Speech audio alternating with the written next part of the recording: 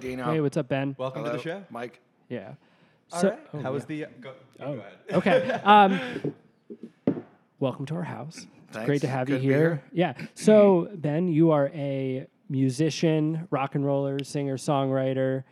Why don't you tell us a little bit about kind of who you are, what your music is, and what it sounds like, and kind of how would you describe yourself, kind of like as an artist for people who well, the stock, don't the know stock you? line is I'm a kind of I'm a lyrically driven, soulful sort of soul-leaning rock and roll songwriter. That's a Do you great feel line. like that's? Yeah. Do you feel like that's a good description? Yeah. Yeah, Yeah. I like it too. It varies a little bit if somebody comes to see a live show, and I just got done saying this to a guy a couple nights ago that I was playing, that if I'm playing solo, if anybody's playing solo for that matter, you end up either sounding like a folk musician or or a piano bar player. I mean, Yeah. that's Yeah. that. But when you have a band, everything becomes a little different, becomes Yeah. a little more dynamic, a lot more dynamic, a lot more.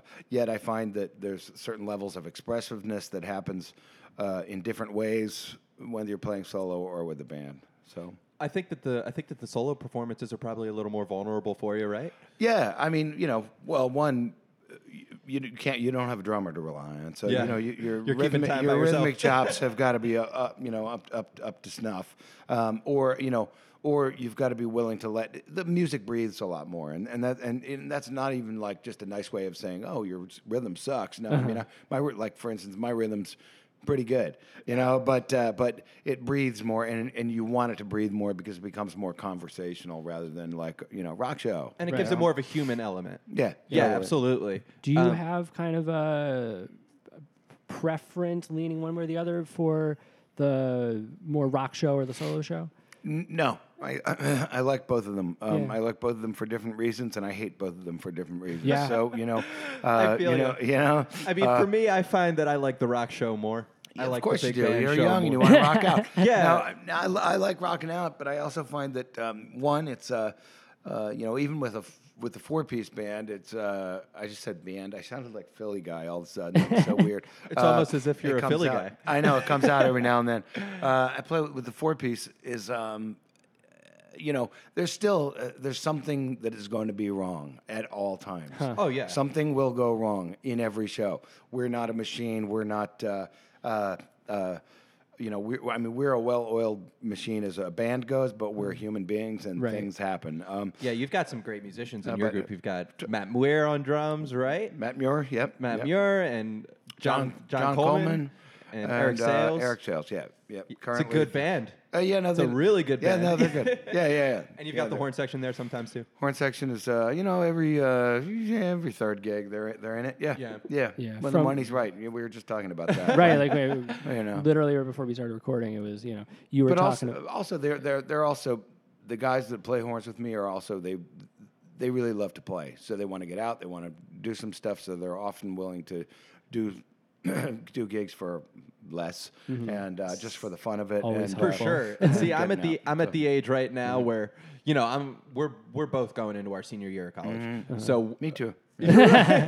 and everybody our age right now is like, oh, I'm a senior. That means I need to get paid now. No more Yeah. bullshit. I'm an adult. Yeah. Good luck with that. Yeah, exactly. So it's the kind of thing where finding horn players now for me has been getting pretty hard just because of that element of it. And I think once people turn 22, 23, they'll be okay, I can take this freebie. But also Yeah. maybe you're I'm gonna a- play a lot of free gigs, man. Yeah. I mean, we played the Stone Pony 3 weeks ago. 3 weeks ago? 4 weeks 4 ago. weeks ago? Yeah. We played with Southside Johnny and the Asbury Jukes and Nice. Remember Jones, which was a lot of fun. And even for a gig like that, a huge national act like Southside Johnny and the Asbury Jukes, my 8-piece band got paid like $200 in total. Yeah, well, they're a business. Yeah.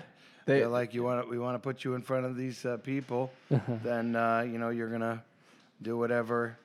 You're gonna be happy to take the gig, Yeah, and you know probably what? brought the whole band, right? Yeah, we brought the whole band, There and you you know go. what? We were happy to take the gig.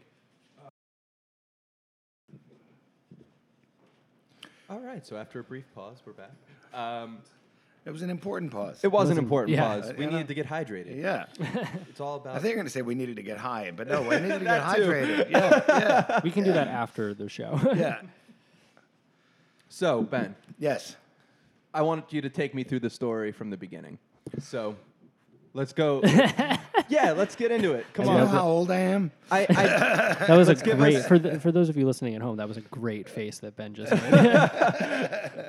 it's let's get the Spark Notes version. Let's get the abbreviated version. So, where are you from? When were you born? Where were you born? Let's suffice it to say that I've been around a little while. I've been playing music for about 30 years, almost 30 years professionally. I started just as you guys did, probably. You saw an instrument in your house, and you were like, "Hey, you know what? I want to play that thing." Yeah. And for me, it was a moment in. Actually, it was. I had always been an admirer of people that played the piano. We had a piano in our house. We moved here to Philadelphia in the summer between the summer between 8th and 9th grade. Where were you before that? I was in upstate New York, Rochester, New York. Oh, okay. Got it. And we moved here through a separation of my parents and all this kind of mayhem that went on.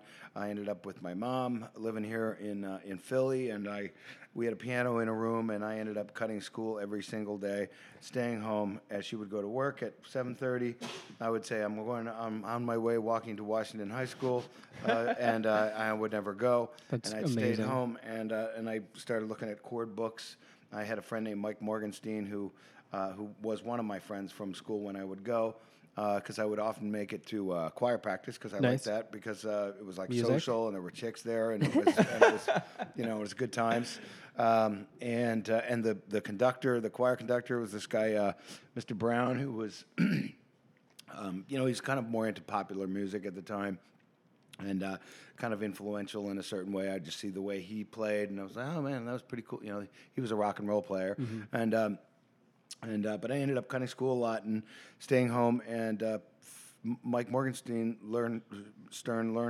showed me, wrote down on a napkin actually the forms for major, minor, augmented, diminished sevenths, dominant sevenths, suspended chords.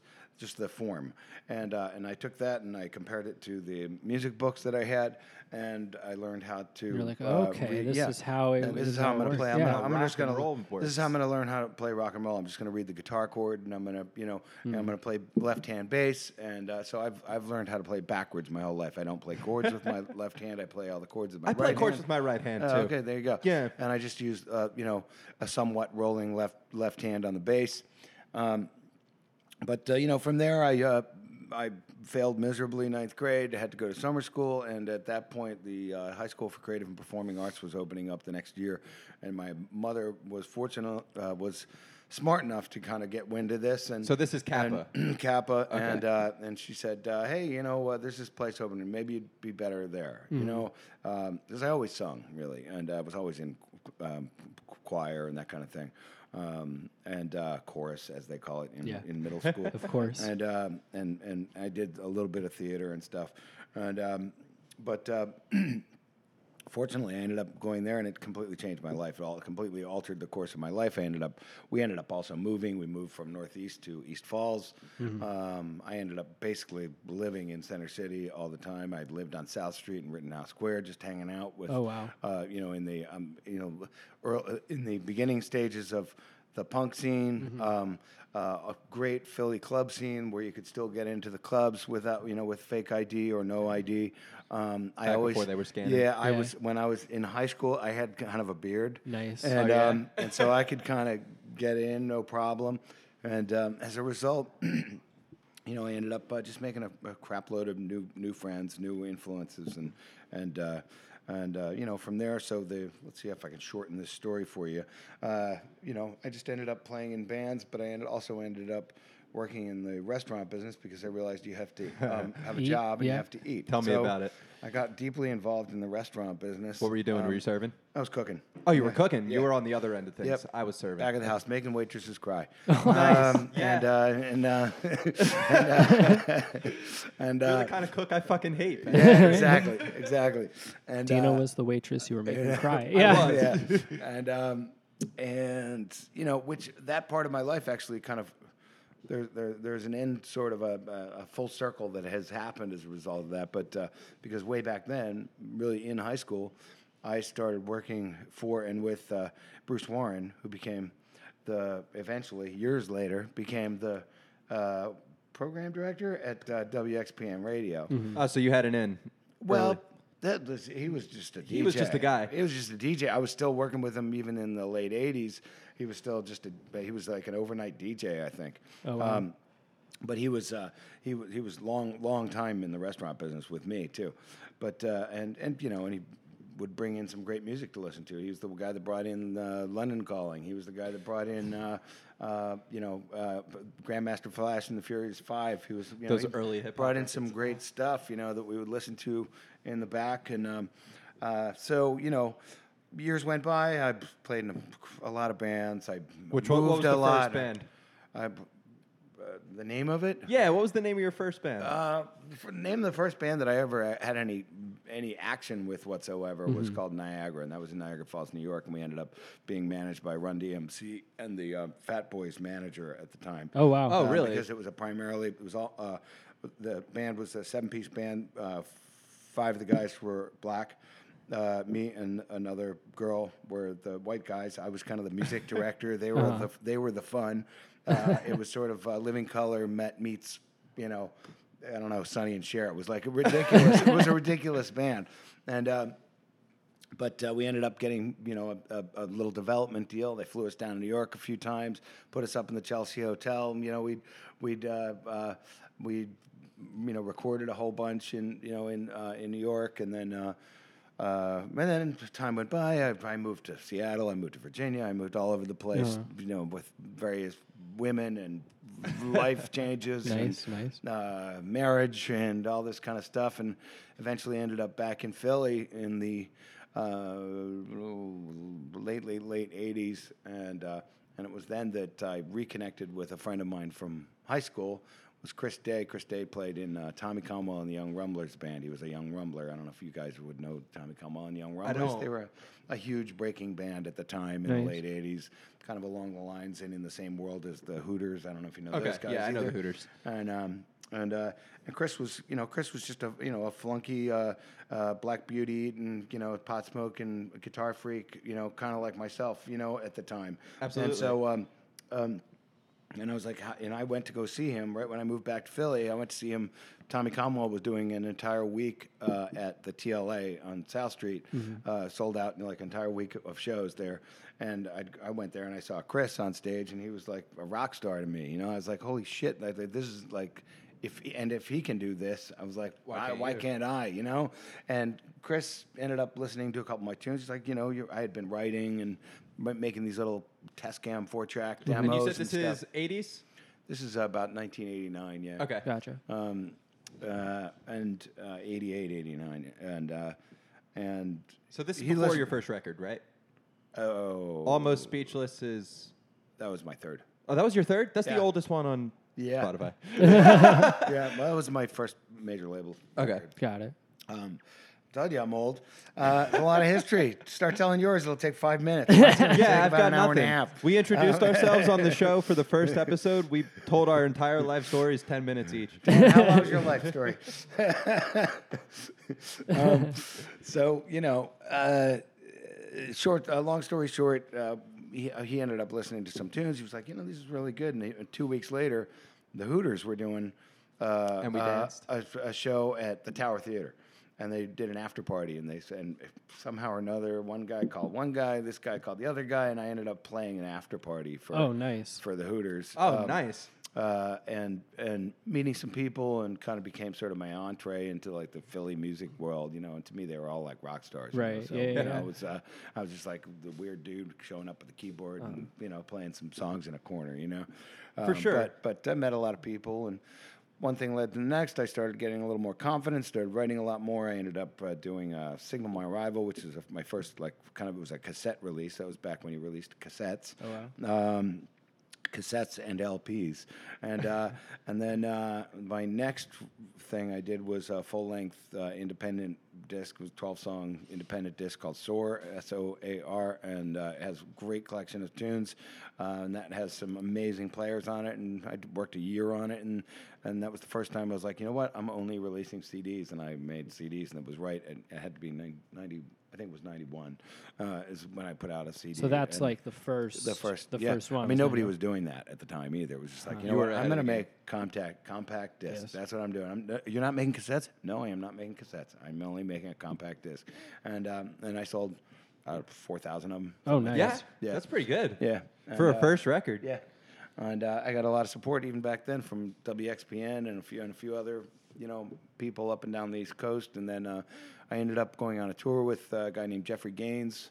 Oh, I know Jeffrey Gaines. Jeff, and I was going to play in the band and open up the tour, but he ended up going with just a 4-piece, and still said, yeah, come on the tour, and I ended up going on the tour, and So you've from known that- Jeffrey since the early 90s. I have known Jeffrey a very long time.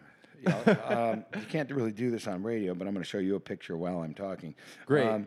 But I Jeff, emailed Jeffrey to get on this show that we're doing this weekend. well, good luck. I emailed him and he was like, well, I emailed his management and they were like, hey, Yeah, he no. would only do it for like $2,000. Yeah, he's like, I was yeah. like, I He said can't. no.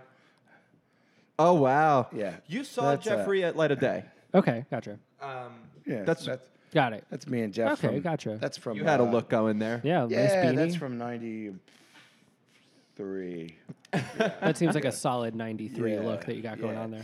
The leather jacket and the red beanie. Yeah, Oh, man. grunge. All right, so wait, take us back a little bit. So you're in Kappa, and you're having you had these 3 years that you were there? I take it. Yes. Because you started out as a freshman and Yes.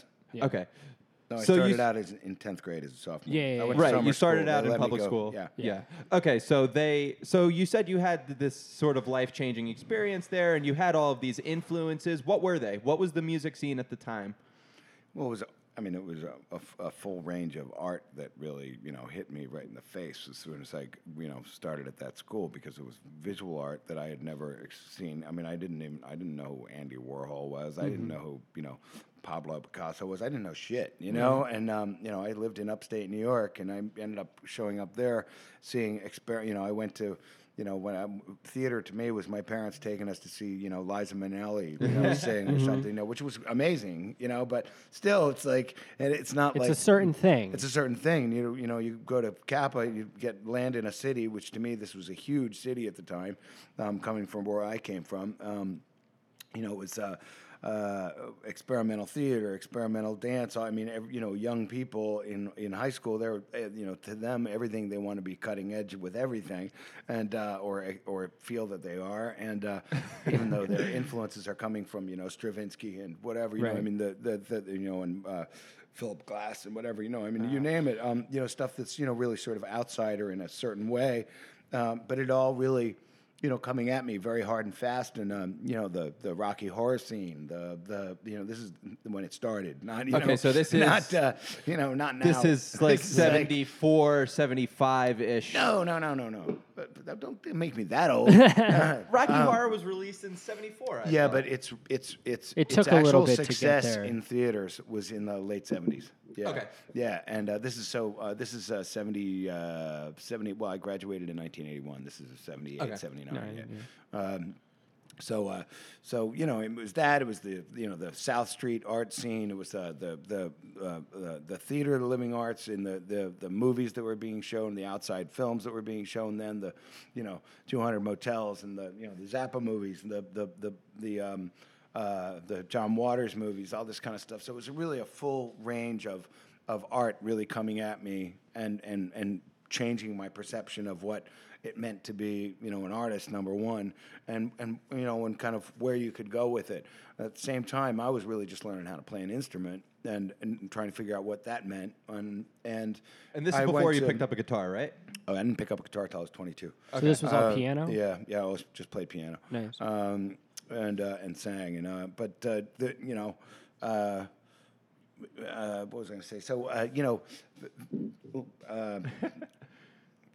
I lost my train of thought. My train of thought is saying, those are a bunch of kids in 10th grade. They were all like Grateful Dead. It was all Grateful Dead, Neil Young, that kind of stuff. Fleetwood Mac, whatever. And then over that next summer, between 10th and 11th grade, everybody all of a sudden got leather jackets, cut their hair, and it was all about the Clash, the Ramones, the Sex Pistols. Oh, that's amazing. How about the New York Kids Dolls? and Did they hit? Yeah, but they weren't big. It was like they were a thing. But they weren't like, it wasn't like that whole that Cultural whole shifting Yeah, thing. it was more like, for me it was more. For me, I was really more into like new wave. Why are you saying quotes? Okay. Elvis Costello, Tom Petty, people that really were really writing, that could like write tunes, The Clash, whatever, write tunes, not as much guitar noise, like I didn't quite get Sex Pistols scene. I didn't quite Right. get that, at the time. I've heard But, Nevermind the Bollocks. I've Yeah. appreciated it, but I've listened to it It's once. fucking amazing. Yeah. But I didn't quite get it then, Right. But I got the guys that were like writing tunes, you know what I mean? Even like Joe Jackson. When did Joe Jackson's first record come out? Look Sharp. 79? Okay, yeah. So, stuff like that was really affecting me. And I was like, oh, these guys can write intelligent lyrics, interesting chord changes, fun stuff to play. I can identify the actual chord they're playing. It's not just some power move on a guitar. Right. And I put it in a particular order and come up with something. Right. And I can play it on the piano. Right. So Something that you can kind of trace back to like when the chords are written on a napkin. Yeah. And you can like, okay, I can Yeah. play this Yeah, I out. So get now it. you're listening to people Yeah, I get who, it. Oh, yeah. that's a D. That's an A. That's Yeah. C. Then a G. I see. Is she really going out with him? Okay, I get it. It makes sense. So that's the answer to that. Yeah, because I gotta imagine that, being someone who's like playing piano and singing and kind of reverse engineering in that way, that there's something really interesting about being able to listen to an artist and who's really good and understand kind of their thought process really easily. Totally. Where it's like, okay, I see what you're doing, I see what you're making, and now how it translates there. Well, it's a lot more calculated with these guys. Right. I mean, that intentional, I'll say, versus, just sort of an aggressive guttural feeling that comes from, which I thought even at the, the Stones or, that kind of thing, that was, there was some certain aggressive guttural kind of feeling that came out of that music early on too. But, for, Sex Pistols and, and the like, it was amped up. It was a little more amped up, I Absolutely. didn't quite, and I wasn't a guitar player, so I didn't exactly, I liked the scene though. I liked Yeah. the girls. I liked the fun, I liked the outfits, the lack of outfits, Right. So when in all of this did you start finding? Because I know that Springsteen is also a big influence of yours. When did you run into? Well, when did you Springsteen, hear I- Born to Run? What year did Born to Run come 75. out? 75, yeah. And the first time my brother went to University of Buffalo. He went to, and so I first heard of him when my brother was at UB. When I moved to Philly, I had a girlfriend, Judy Koenig, in 9th grade, and Judy, her sister, was deep into Bruce because it was a Philly thing, and so I got I was aware of who he was, but I wasn't really into it. Yeah. You weren't. No. See, that's because so I wasn't surprising. I also wasn't listening to the radio stations that were playing him. He was being played on, Bruce, and we were talking about early Bruce and freaking Billy Joel and whatever, and the explosion of that And Elton stuff. John, yeah. It was all on WMMR. Or And you weren't listening to anymore. And I wasn't. When I first moved to Philly, I didn't even know it existed. I was listening to Wi-Fi, or the more AM radio, basically. And I was also listening to records that I had bought. I was listening to like Kiss. I was listening. Oh, yeah? Yeah, I was listening. I had a little record collection. I had a little stereo, and I would fall asleep listening, in headphones to my records or listening to the radio. But I was listening to AM, and it took me, I'd say, a good ways through 9th grade to find out that there are other radio stations out there and figure the whole Oh my thing God, out. there's this whole other thing that's Yeah, been the whole happening other- all this time. I mean, and here we go. Now I see But it. also that world of radio, like the MMR stuff, that was even then. It was still kind of new. It was still not the experimental Marconi experiment kind of thing, whatever. Right. But it was like it was still pretty new. WXPN was not anything what it is now. It was it was a bunch of college kids and, you know, getting doped up and, you know, playing whatever. I don't know what the hell they were doing over there back then. It was like, you know, it was much more experimental than it is now. It's, you know, in a different way. And you were into the experimental sound. It's surprising for me to hear that. Not in a. Well, I love listening to things. I love listening and watching people do things that I can't do. Yeah. You know, why do I want to watch somebody do what I can do? You know, Absolutely. I mean, Because it's like, then you know, you're like, well, why don't I just do it? Why would I? Yeah. You know. So what was it like? This is something I've never been able to relate to. What was it like to be a fan of the thing that was the biggest at the time? Because I've never felt that way. From the time that I got into music, hip hop had taken over completely. And I love hip hop, don't get me wrong. I find a lot of But quality in it, but it has never That's not your been- bread and butter. No, it's Yeah. not. It's been rock and roll records from the 60s Yeah. and 70s. You were born in well, '97. God bless you. I'm glad Thank to hear that. You know, But I mean, also, I've never I felt... love it too, but I agree. You didn't feel attached to it, but we can't all love everything all the time. You know, I mean, it's, you know, go ahead. But you were making the cool thing. You were making something that was a direct response to what was hip. I've never been making the cool thing, Dino. You don't think so? No, no. Well, I'm glad that Dino Far from thinks it. so. In a lot of ways, I think I am always behind the curve, or I wouldn't say behind or ahead. I'm kind of just outside the curve everywhere. You know, I've always been the guy that's like, oh, why? You know, I have a fairly unique voice, both You do. both physically and lyrically, and I think musically. I echo certain things, but I know that I have a talent to make them sound a little bit different than they've sounded by other people. Absolutely. You know, and that's what's made, you know, me in my, you know, career, whatever it is, you know, be a little bit more unique than others. And I think it comes from the fact that you have a unique perspective on things, and I think that you're able to Possibly. articulate it clearly. Yeah, I'm very open, probably too open. I've been told at times, you know. But kind of going back to what you were saying though is, man, I mean, like I've been a huge music freak for my entire life. Whatever it is, I listen to it. Whether starting with the freaking Partridge Family album, whatever, you know, to the Monkees, to the Beatles, to, you know, the Woodstock record, to, you know, up to now, whatever, you know. I mean, I've always been a music fan, and you know, my 16th birthday, back when you could do these things, I got my license. Literally that morning, I got Amazing. I had a driver's permit. I went to driving school on my 16th birthday because I was living just with my mom. She couldn't wait till I got my license so Yeah. I could go grocery shopping or whatever, Right. pick up the laundry or whatever it was she wanted me to do. So I on my 16th birthday, I got my license. I grabbed my girlfriend. My mother gave me our Ford Fairmount, and we went to go see the Cars play at the Spectrum. Oh, yeah? You know, yeah. So, you know, I mean, I've always gone to concerts, and that's in ninth grade, you know, and Yeah. so I have been going to concerts my whole life. I've been going to, you know, I started with the first rock and roll concert I saw was like ZZ Top Fandango tour, you know, and, you know, with my sister. And, but I've seen tons that my parents were really very, well, no, I guess the real one would be Tommy, The Who. And my dad took me and my brother to see, you know, I've been seeing shows my whole life, and I've always been interested in what the mechanism of a live show, how that all works. I ended up working for many years with Electric Factory Concerts when it was Electric Factory Concerts before it was Live Nation, working backstage on shows and just seeing how these big shows happen. Always getting a taste of wanted that, too. to do it, you know. Yeah, absolutely. You know, I've kissed it, but I haven't, you know, effed it, you know. So You'll it's get like, there. You I'm know? getting a taste of the venue operations thing too, because I've got this job at World Cafe Live now, and I'm like doing artist Yep. settlements. So I'm seeing what people are making, and I'm meeting artists Yeah. directly. Seeing what they're not making. Seeing what Yeah. they're not making. Yeah, I mean, I think World Cafe Live takes care of their artists pretty well, I will say. You know, better than I've been taken care of at any point that I've played Yeah. at a show. I mean, they also book mostly they book the level at which they're booking. It's not Bourbon and Branch, it's not. It's which is where you saw yeah, me. yeah. I mean, you know what I'm saying? Yeah. It's a different level, and that all happens, and it'll happen through the course of your career if you keep getting better and you keep doing what you're doing.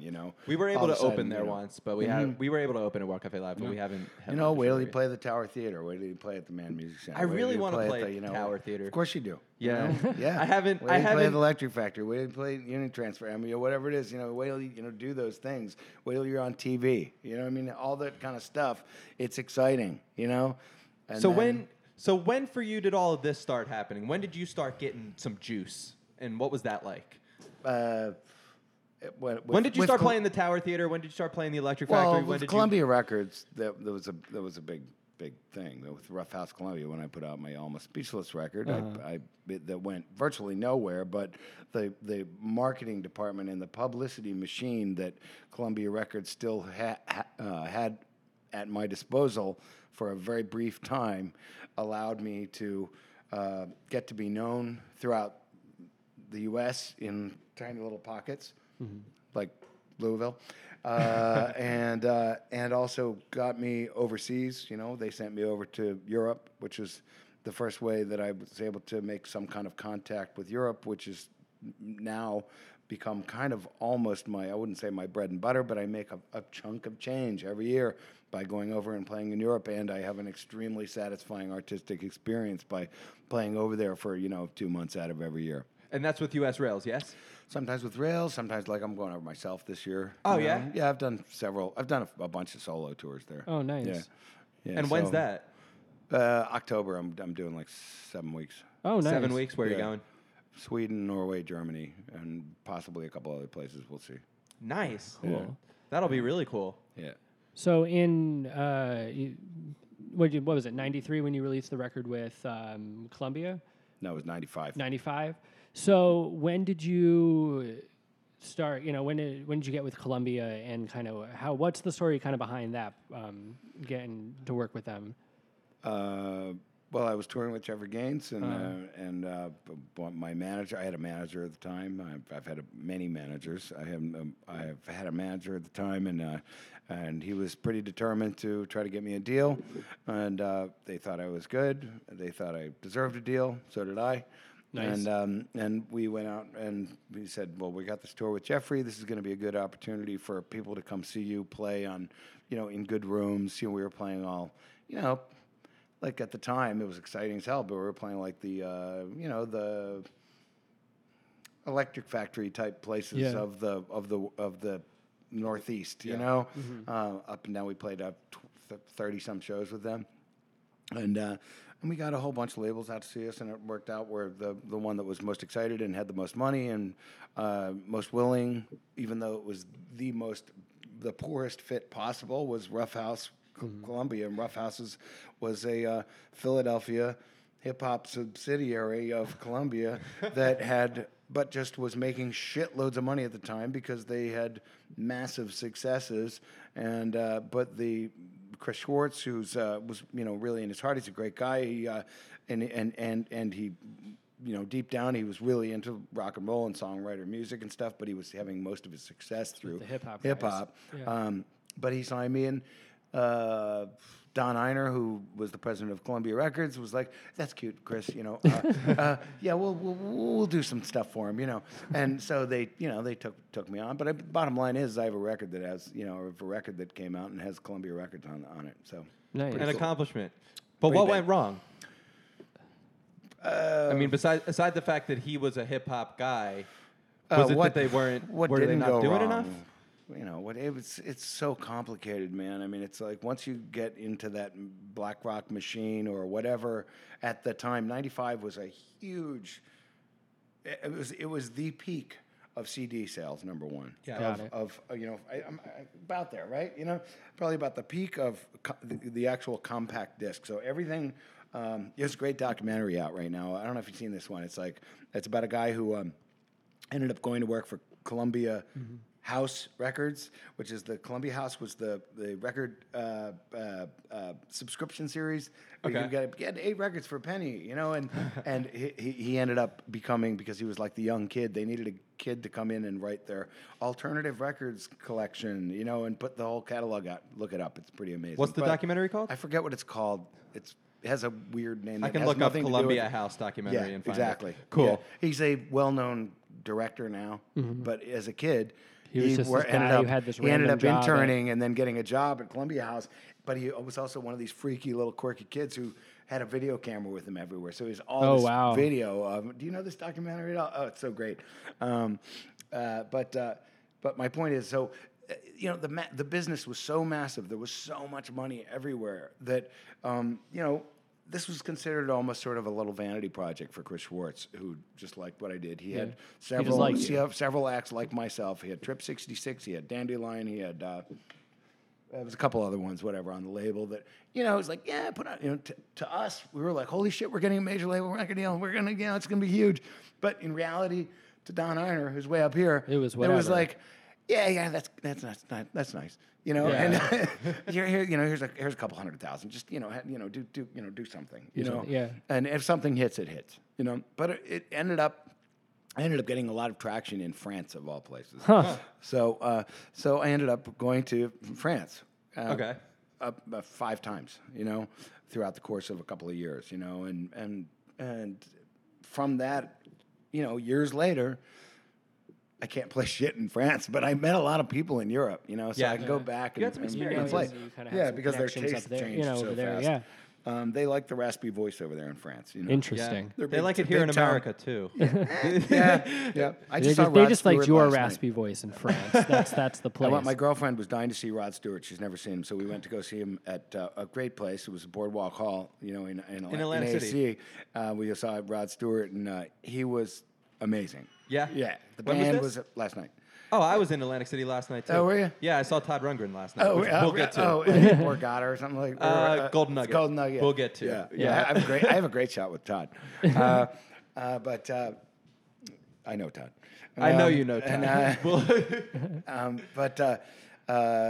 yeah, it was. I mean, it was just so. What a great venue to see a rock Hall, icon. You forget he's a freaking icon, and then you kind of take Rod for granted, but then you go and you see him, just like, yeah, you're good. He's 74 years old, and I mean, the show was incredible. The band was incredible. The staging's amazing. You know, it was just like, holy shit, that's everything you want Yeah. when I'm 74. Yeah. To have a good band behind you, yeah. Yeah. That's gotta be good. I did see Todd last night. So funny story. What trip was he on? Oh, I mean, he was drinking a martini the entire time. I have a feeling that he went on high.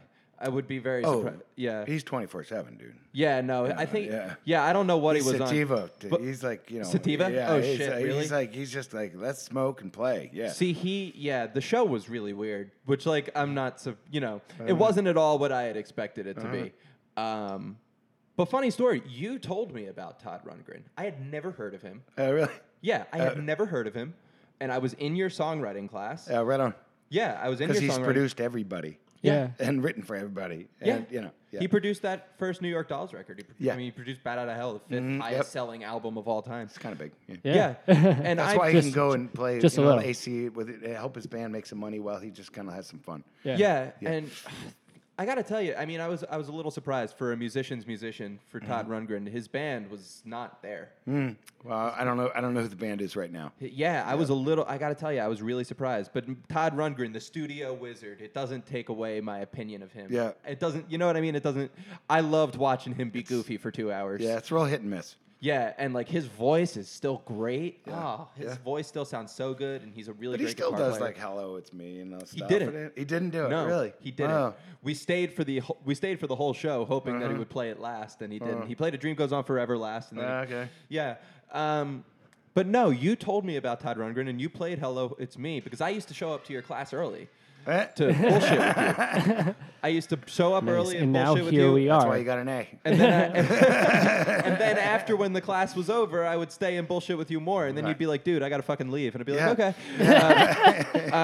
Well, hey, I mean, it got you on the show, so it did Yeah. something. Yeah. And during that time, you told me about Todd. I had never heard of him before, and you played Hello to Me for me before the class got there. And I was so blown away by that sound because I had never heard pop and soul merge quite like that. I think it's because something you were doing was like, oh yeah, dude, you really should check out like Todd Rundgren. Or something. It probably Because, was. yeah. I mean, I was really into the Bruce thing at the time, and I yeah. remember the first song I played for you. I don't remember what it was called, and I remember it was It's like terrible. some kind of straight up Bruce Rip. Some straight up Yeah, Bruce rip. yeah. And you said, "Oh, I hear your Roy Bittan piano style," and I was like, "Oh, fuck yeah, I did it." It's working. But no, you played Todd for me, and I went home and I downloaded his greatest hits, and I listened to it twice, and I put it away, and I didn't listen to it again until recently. Well, until what? Like the last 6 months? Not even. Not It was even? like a year ago. Oh, okay. I Started playing it incessantly. well, I Yes. I was on Apple Music at that point, and Apple Music had suggested that I listen to the Ballad of Todd Rundgren, the second record, which nobody knows. Yeah. Couple Just people, like 3, maybe. but he three, even maybe says 4. that nobody knows that one. Yeah. He doesn't talk about it because he thinks nobody knows it. But It's all relative. Long though. Flowing Yeah. Robe and Wailing Wall and all these great songs. Be Nice to Me, Hope I'm Around. And I just spun that record constantly. And then I listened to that record for months, and then I got into Something Anything. And that changed everything because that album is just unbelievable. Songs. Yeah, song after song, and they're all so good, and they're all so weird, and he has some really eclectic sounds that are just Oh man, The chord changes alone are they're just so unexpected. it's all just major 7 chords. Yeah, but they're unexpected, and the way he puts it together, it's sort of George Harrison-y, sort of like where you're just like, oh, I never would have thought of going there. I mean, like just the feel changes. Yeah, because he's a melody first kind of guy. It's like it's wherever the melody goes, that's where the chord goes, not where the chord goes, the melody follows. It's a different way of writing. I mean, I try to do that too. It's not easy sometimes. I've been trying to either, but- reverse engineer it and just yeah. try to figure out how those chords relate to each other, and then throw it into my music. I mean, just learn. I mean, I would say, like to anybody, not like I'm telling you, but like to anybody who was trying to do the same thing, I say, yeah, you just learn every substitution you can imagine. Learn all your substitutions, all your extensions, and you can kind of write like that if you can write great words and a great melody and have a cool voice. Well, there you go. The words thing has been tricky for the longest time. Yeah. You just, as long as you have those First, you 3 get $1 million. things, right? You just gotta have the 3 things. And then you gotta reverse engineer, and you gotta know all your chords. Then you can figure it out. You know? Yeah. And then to go from Something Anything There's to something to releasing. be said for homework. Yeah. and I mean, I'm learning how to play all of his songs. I'm really taking the summer to learn how to play anything. I'm trying to learn how to play every song on it Cool. because they're all so good. Yeah. And they're all so weird. And then A Wizard, a True Star after that, which was I mean, just a once you- complet departure from everything. I'm really glad to hear that, man. That's cool. I So mean, it's thank like- you. Oh, you're welcome. You're welcome. Yeah, man. That's. I'm honestly I think it's mainly because of my voice, but a lot of people always say, "Oh, God, you sound just like Randy Newman." I'm like, no, you don't fucking sound like Randy Newman. Your And I voice don't just sounds play like- like Randy Newman either. So, but maybe you'll take some of that. And and hopefully it'll inform some of your writing, and it can't not, Yeah. Yeah, and but- I sort of have been taking the time to have like a complete departure from my last record. But he informed more of my writing than Randy Newman ever did. I Todd didn't even did? know- yeah, I didn't Yeah. even know Randy Newman was. So let hopefully that'll all pan out well. I'm for you. working Fingers on crossed. it. Yeah. Yeah, and then I started figuring out that all of that really, that weird chord sound, a lot of it comes from Pet Sounds. Yeah, he's Beatley.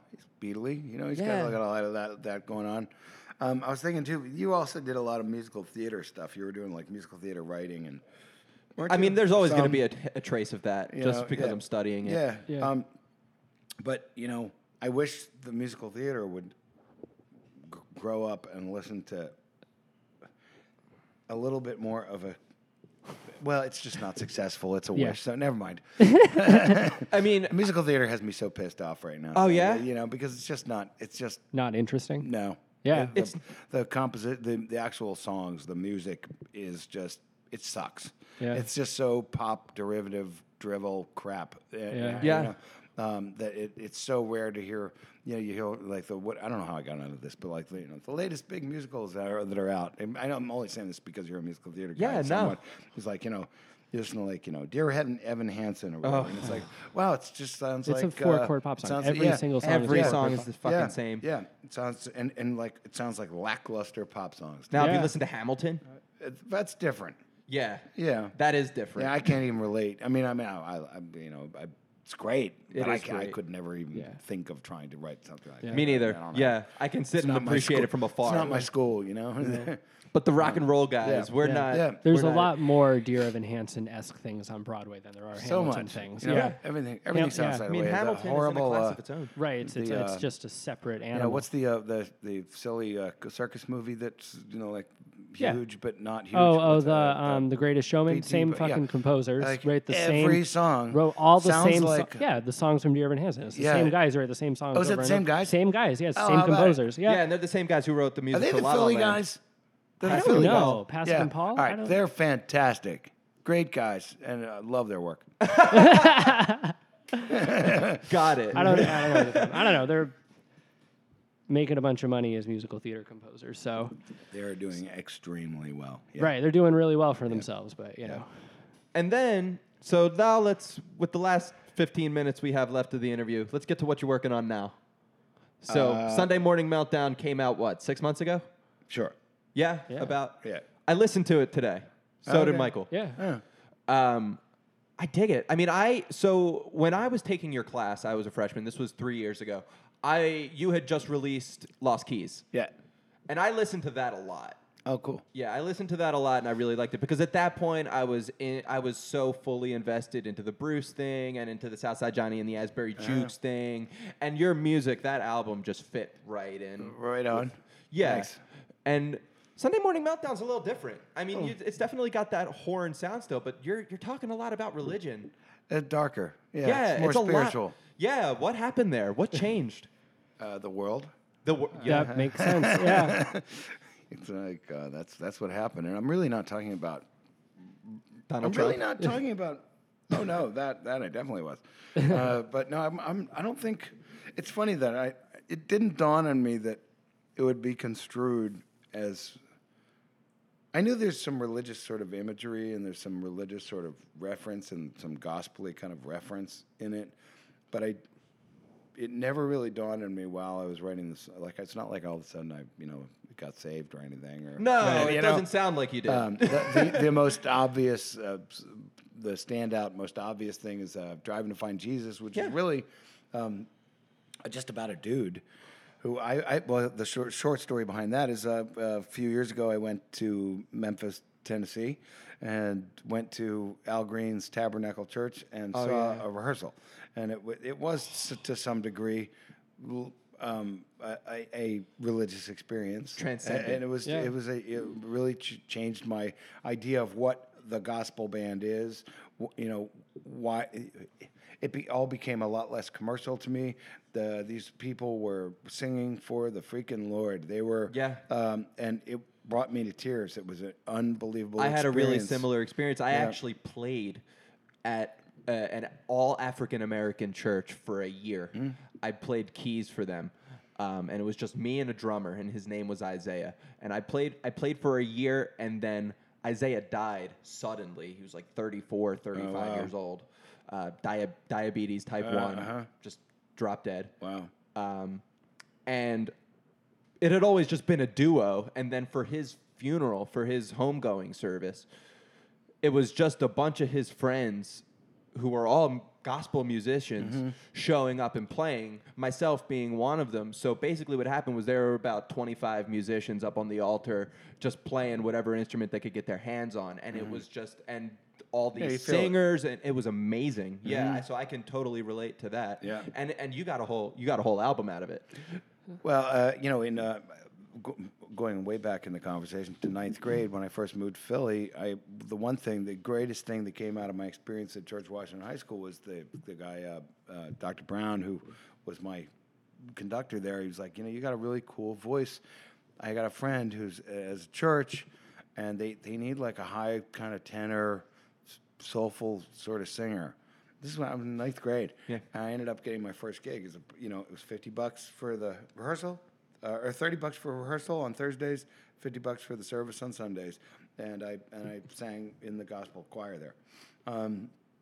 But that said, back to the other story is so I went to I went and had that experience, and what I did was I just kind of parlayed that experience into a. It's probably not as clear as it should be, but the story of that song is about a guy who's just trying to get saved. Is at a pivotal point in his life where he feels like he wants to get saved, and he's just out partying one night and realizes I'm going to drive through the night to Al Green's church in Memphis, Tennessee. Oh wow! And get to the church. It's almost that's as really if what you're song the is. guy. Yeah. So that's that song. There's a couple other. There's Reasons. There's a couple other tunes that have Hellfire. some- You know, the opposite end of it. yeah, Hellfire is really. I mean, that's all Trump. That's completely political. And I think really on very surface political too. I mean, it's but it was just as fun and really kind of just as fun to record, almost more fun than it was to record Lost Keys was this record. And I love this record. I think it's got some great tunes on it.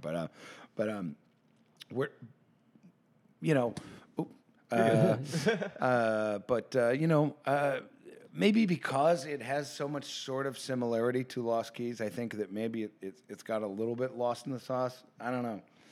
I mean, how's it So- performing? Oh, I don't know. Oh, you don't know. It performs great. I do it all the time. Yeah. Yeah. I mean, I sell them. Yeah. We sell them. And I think for the we live like show, playing. yeah. It's great live. It's Yeah, fun. I was about to say, Really I fun saw live. it live when I roadied for you that one time. And Oh, yeah, we did. Right. yeah, and then Weird show. Yep. Yeah, that was a fun one though. Ruben Frank was there. Ruben Frank from TV was there. Yeah, he's a big fan. But I think that album pairs really well with the Lost Keys stuff. Yeah. because they're similar sonically, different thematically, and it works for like a fun show where you're sort of exposing a bunch of different parts of yourself. Yeah. Because I definitely think that Sunday Morning Meltdown's a little more critical. Yeah. Oh, entirely. That all said, I'm sick of piano. Oh yeah. And I only play when we have gigs. So now I'm playing everything I'm writing everything on guitar, and I'm writing more like a rock and roll record right now. Is it a phase? Yeah. Yeah. Yeah. Has your Yeah. songwriting It's for me. changed I don't since care picking about up- anybody else. Thanks. I just Fuck them. Yeah. I mean, Has like kind of the way you approach tackling a song changed since writing on guitar versus writing on piano, or is it kind of the same at? It's at always this the point? same. Yeah. It's just a tool, Yeah. And when I want to write more rhythmic, well, first of all, my guitar chops have gotten exponentially better. So, I made a point of it, even at my age and at this time. In the last couple of years, I've been like, I can learn how to play this fucking thing a lot better than I have in the past. And so I've just become a much better rhythm guitar player, a lot of clearer idea of chord structures, et cetera, and so it's a lot more fun, and it used to be very sort of limiting because I could, well, what can you do? You can only do a G, few C, things, yeah. I mean, you're stuck, some would say you can do a lot with that, or you should do a lot with that, but I did a lot with that, so and then I moved on. But yeah, no, I'm writing a lot more. I'd say. I'm ripping off a lot more history right now than I have been in the past. Not really on purpose, just kind of like it's just what I feel like doing. I'm really just writing for myself for fun. I don't even know if it'll be a record. Who knows? I mean, I what's think- a record anymore? I don't. Yeah. I mean, my focus has shifted completely from writing for other people for writing for myself. As far as, at least as far as my lyric content goes, and that's come from listening to Todd. Yeah. Because he doesn't write for anybody. Nah. He doesn't give a shit what people I think. mean, if you're going to do nobody will care other than, even, take a freaking Taylor Swift tune. It's still, there's some level of real conversation that's happening there. It could be on a very base and simple level, but there's a universal idea, one great line that is a hook, one great statement that is, well, great. I mean, one Catchy. solid, catchy statement that works, and that's what it takes to connect with people. And like for me, I don't really care about connecting so much right now. I mean, I just don't. I'm really, like I say, just kind of more writing.